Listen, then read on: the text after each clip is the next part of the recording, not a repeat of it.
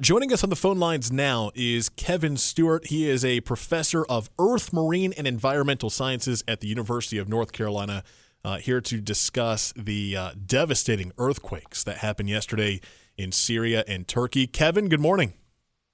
Good morning, Rob. All right, so back-to-back huge earthquakes Monday morning. The latest update that we have been discussing here today on the show, more than 5,000 people are dead from these earthquakes in Syria and Turkey.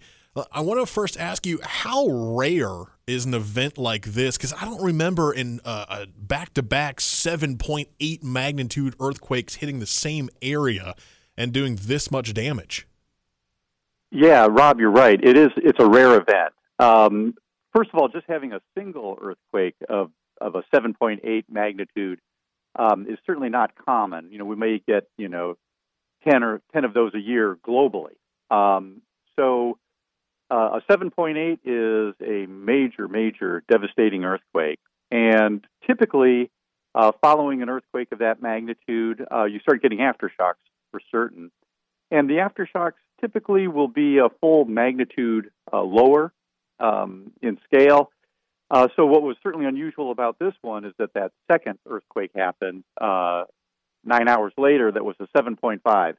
And it's not clear whether the 7.8 event sort of destabilized the area sufficiently that it sort of triggered a second major quake, or whether we should think about that 7.5 as just being an unusually high magnitude aftershock of that original event.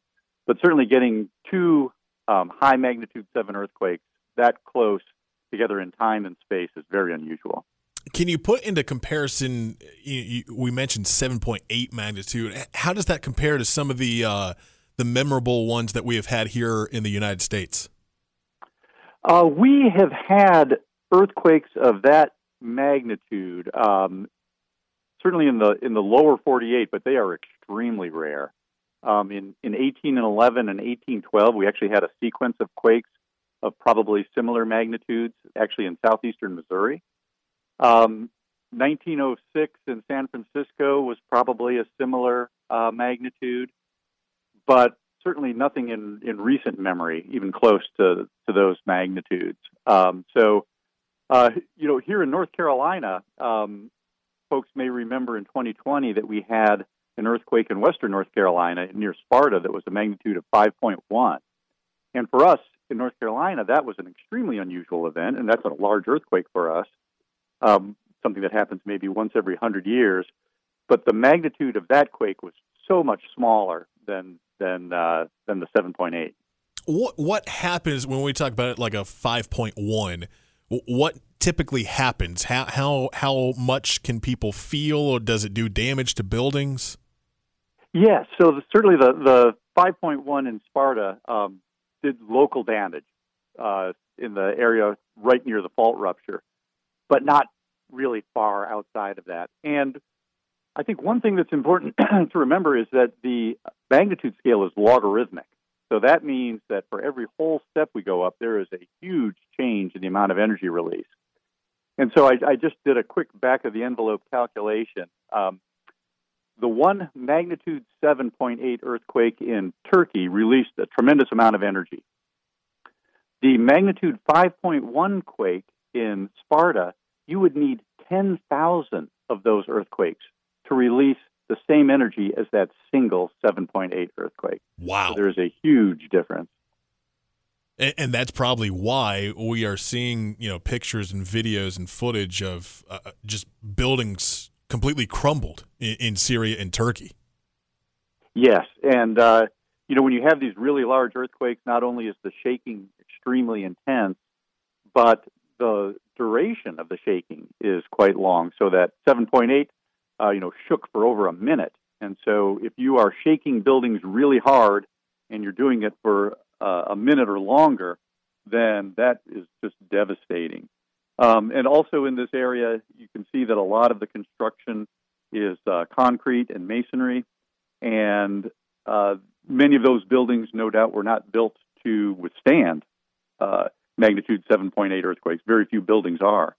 And so the combination of the population density, the building construction, the strong shaking associated with a 7.8, and the duration of shaking leads to a lot of devastation.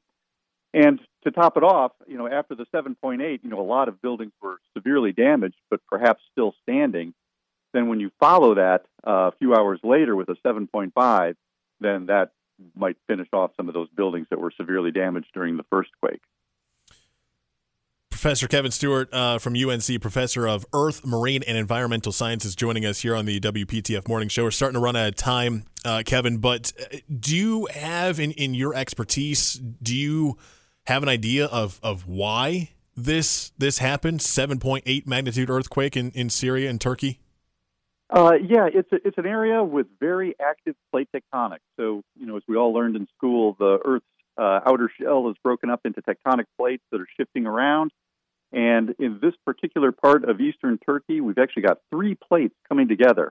And so there are very active plate boundaries that are moving around in this area, builds up a lot of strain, which unfortunately releases catastrophically through these large earthquakes from time to time. He is Kevin Stewart, professor of Earth, Marine, and Environmental Sciences at the University of North Carolina. Kevin, thank you so much for your insight and helping us out dissect all this sad craziness that's happening in Syria and Turkey. Thank you so much. Sure, you're welcome.